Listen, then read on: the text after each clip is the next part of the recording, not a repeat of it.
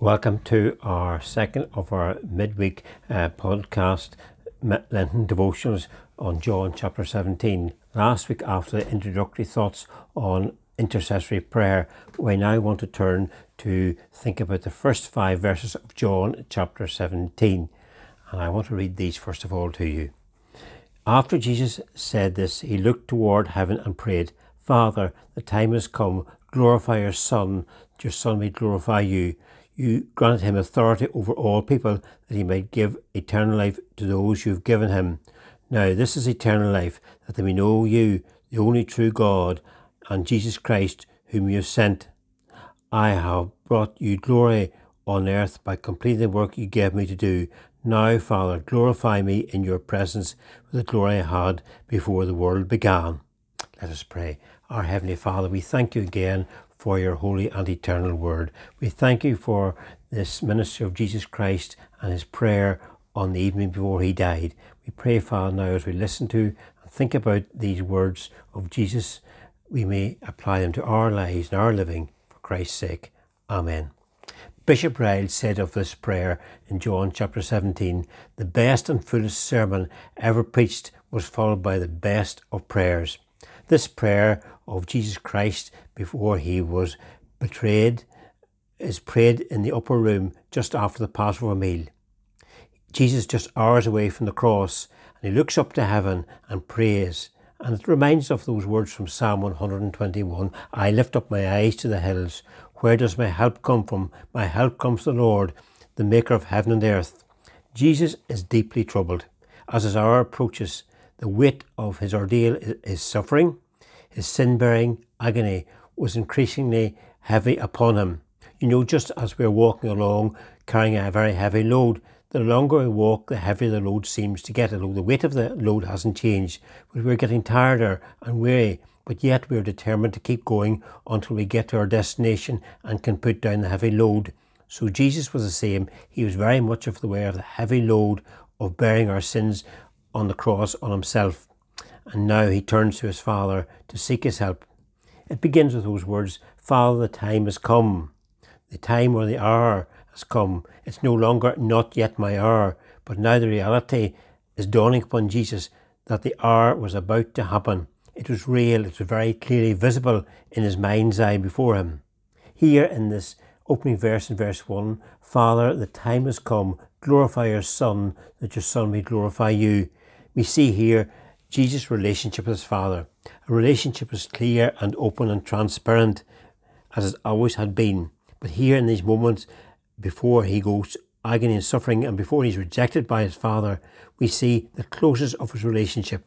No longer is God the Father seen as the Lord Almighty, the one who is unapproachable, the unapproachable God, except by priests and prophets in one place at one time. God is clearly accessible and able to be accessed by Jesus Christ and in turn by us today. In a time now, this person, Jesus Christ, God in human flesh and earth, was going to destroy the veil that separates us between God and heaven. The veil is now, in a sense, rent and visibly would do so on the time of Jesus' death. The family relationship is now established with the Father by the Son. And it's the same for us. We, as God's children, can approach God the Father through Jesus Christ. And this hour for this new access by us is now about to happen when Jesus Christ would die on the cross. We meet this word glorify twice in verse 1 in Jesus praying to his Father. "Father, the time has come. Glorify your Son, that your Son may glorify you." This is the first of 2 petitions in these few verses by Jesus Christ. And the Bible commentator Campbell Morgan says, "The deepest passion of the heart of Jesus Christ was not saving man, but the glory of God, and then the saving of man, because that is for the glory of God." The prayer isn't selfish. Jesus is aware of the burden to finish the work he had come to do. As Jesus prayed, "Hallowed be thy name, thy will be done on earth as it is in heaven," his chief aim was to lift up, bring glory to and honour to God his Father. It's an example for us of our desire the way we live our lives if we claim to be Christians, with our lips and with our living, that we bring honour and glory to God, give him the due place in his life and follow his will, and give him the central place in our lives in all we say and all we do, to bring honour and glory to him, not to ourselves. In verse 1, this word glory, which appears 8 times in this chapter, Jesus brought glory to God through miracles. His first miracle in Cana of Galilee, when he turned the water into wine, he revealed his glory, and his disciples put their faith in him. So Jesus revealed who he was in his very first miracle. When he raised Lazarus from the dead, he prayed, "Didn't I tell you that if you believed, you would see the glory of God?" The greatest glory that would be his sufferings, the sufferings that Jesus Christ underwent on the cross. In chapter 13, at verses 31 and 32, he said these words, "Now is the Son of Man glorified, and God is glorified in him. If God is glorified in him, God will glorify the Son in himself, and will glorify him at once." The glory God and of the Father and the Son was through the cross, when Jesus Christ would draw all people to himself. The centurion, remember, on a Good Friday said, "Truly this was the Son of God." In verses 4 and 5, Jesus returns to this word, "I have brought you glory on earth by completing the work you gave me to do. And now, Father, glorify me in your presence with the glory I had with you before the world began." We do any job, we should do it to God's glory, and do it because through it we can be a witness for him. Remember, Jesus said in Matthew 25, "Whatever you do to the least of these, you do unto me." Jesus brought glory to God by completing the work he was sent to do by the Father. In these verses of this prayer, we find the second petition of Jesus Christ. Jesus now praying for the return to his eternal position and status he had before the earth, his eternal place before the creation of the world. Just read those words again. "Father, I have brought you glory on earth by completing the work you gave me to do." That's his death on the cross. And he says, "Now, Father, glorify me in your presence with the glory I had before the world began." He asked God the Father to glorify him through not only his death, but his resurrection and his ascension or exaltation back to heaven again. Remember how Philippians chapter 2, Paul says of Jesus, who being in very nature God, did not consider equality with God, but made himself nothing, and taking the form of a servant, being made in human likeness, and being found in appearance as a man, he humbled himself and became obedient to death, even death on the cross. And then Paul goes on to say of Jesus' finished works, "Therefore God exalted him to the highest place and gave him the name that is above every name." Jesus is our model for carrying out and completing God's will, plan and purpose through us for the salvation of all the world. We are called to complete the task of bringing the good news of Jesus Christ to all other people and to all the world. When Jesus said the words, "It is finished," it signified the completion of his work of victory, not of defeat. Paul, writing to Timothy around the time of his execution, said, "For I am already being poured out like a drink offering. The time has come for my departure. I finished the good fight. I finished the race. I have kept the faith. And now there is in store for me the crown of righteousness, which the Lord, the righteous judge, will reward me on that day, not only to me also, but to all who have longed for his appearing." Hebrews chapter 12 tells us why Jesus kept going and completed his task, and the result, who for the joy set before him endured the cross, scorning its shame, and sat down at the right hand of the throne of God. Jesus' position was restored, regained, for finishing the work he was sent to do. God will bless us if we seek to bring honour and glory to his name and complete the task he calls us to do. In verse 2 we read these words, "You granted him authority over all people, that he might give you eternal life to those you have given him." Jesus had been given power and authority while on earth by God the Father. He was able to cast out demons, heal the sick, still the sea, feed the hungry, help the blind to see and the deaf to hear.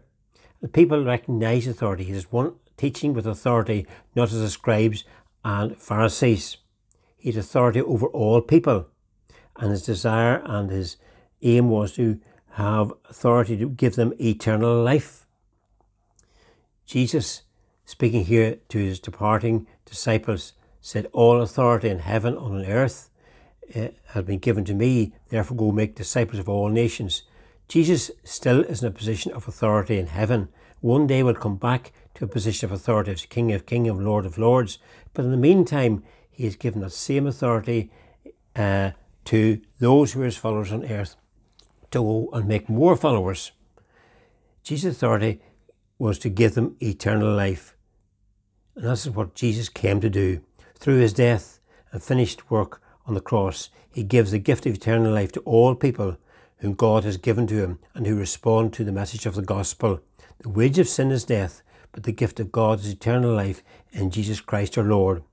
Just as God gave Jesus as his gift to us, so his gift to us is eternal life. And all Christians are God's gift to his Son when they trust in him as our Lord and Saviour. Verses 3 and 4, this eternal life theme is developed in the prayer. Through eternal life, we enter into a permanent relationship with God as our Father. We get to know him as we grow into that relationship as his children. We can know about something or someone, but knowing someone and knowing them is different. We can know God and enter into a personal relationship through Jesus Christ. Verses 3 and 4 says, "This is eternal life, that we know you, the one and only true God, whom Jesus Christ, whom you have sent." So we enter into a relationship through faith in Jesus Christ with God as our Father.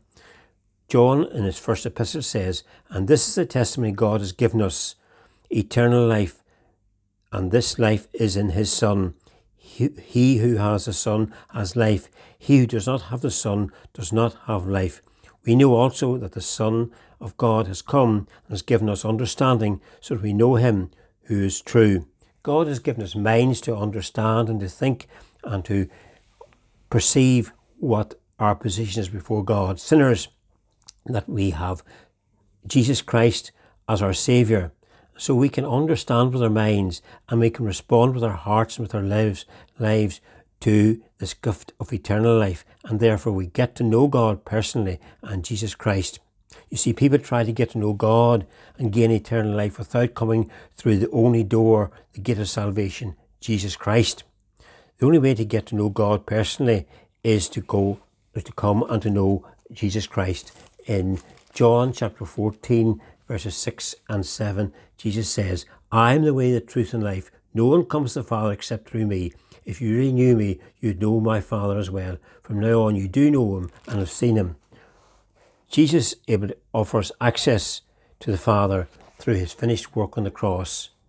Otherwise, any other means of getting to know God is false and it's a dead end. It does not bring us to heaven and into a relationship with God. And Jesus and God in his word says that it is idolatry to make any other means of salvation rather through faith in Jesus Christ alone.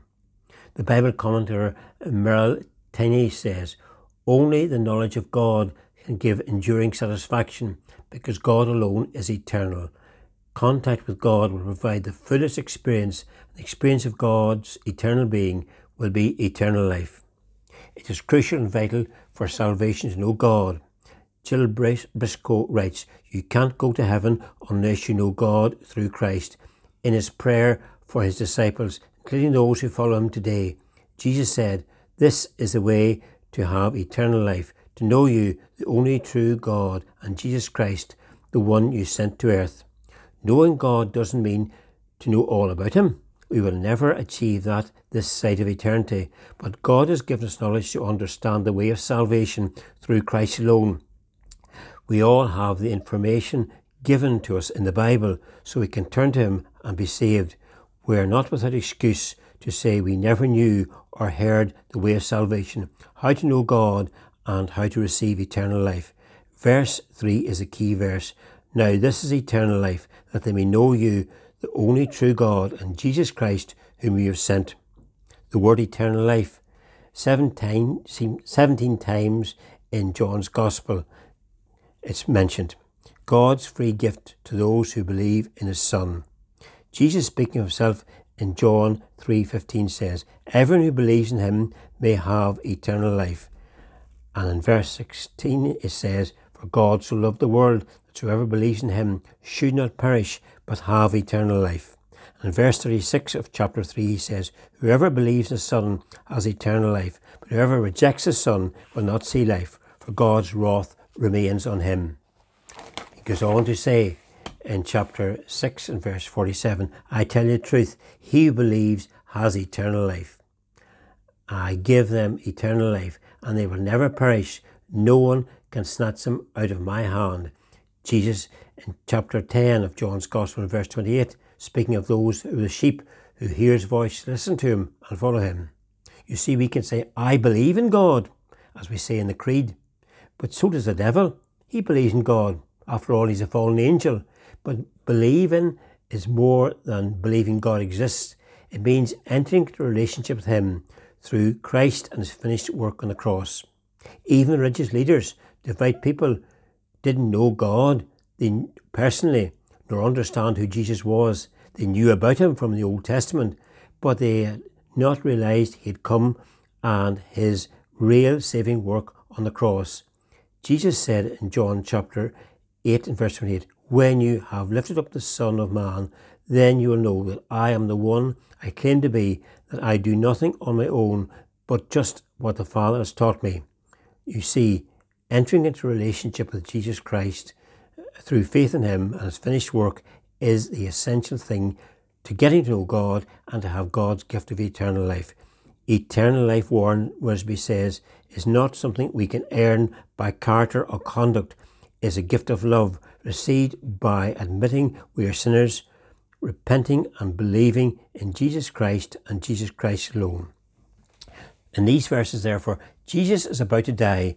By his death, he would bring glory and honour to his Father by finishing the work he had sent him to do. By his death, he answered the first petition, brought glory to God the Father and to the Son in turn. But also God answered his second petition in verses 4 and 5 by glorifying Jesus Christ and bringing him back into his presence. So Jesus Christ gives us eternal life. He gives it to those who come to him. When we look up to the one who is lifted up on the cross for us, then we are called sons of glory. The one who calls us to live for him and to bring honour and glory to him, just as he brought honour and glory to God the Father, whose honour and glory in the world had been dismissed and rejected by the world. Jesus Christ brought honour and glory to the Father again by his death, by his resurrection, and by his ascension.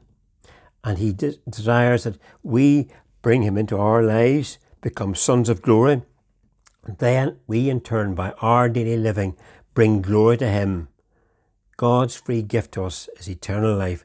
God desires us to know him as our Father and us to be his children, adopted by his Spirit into his family.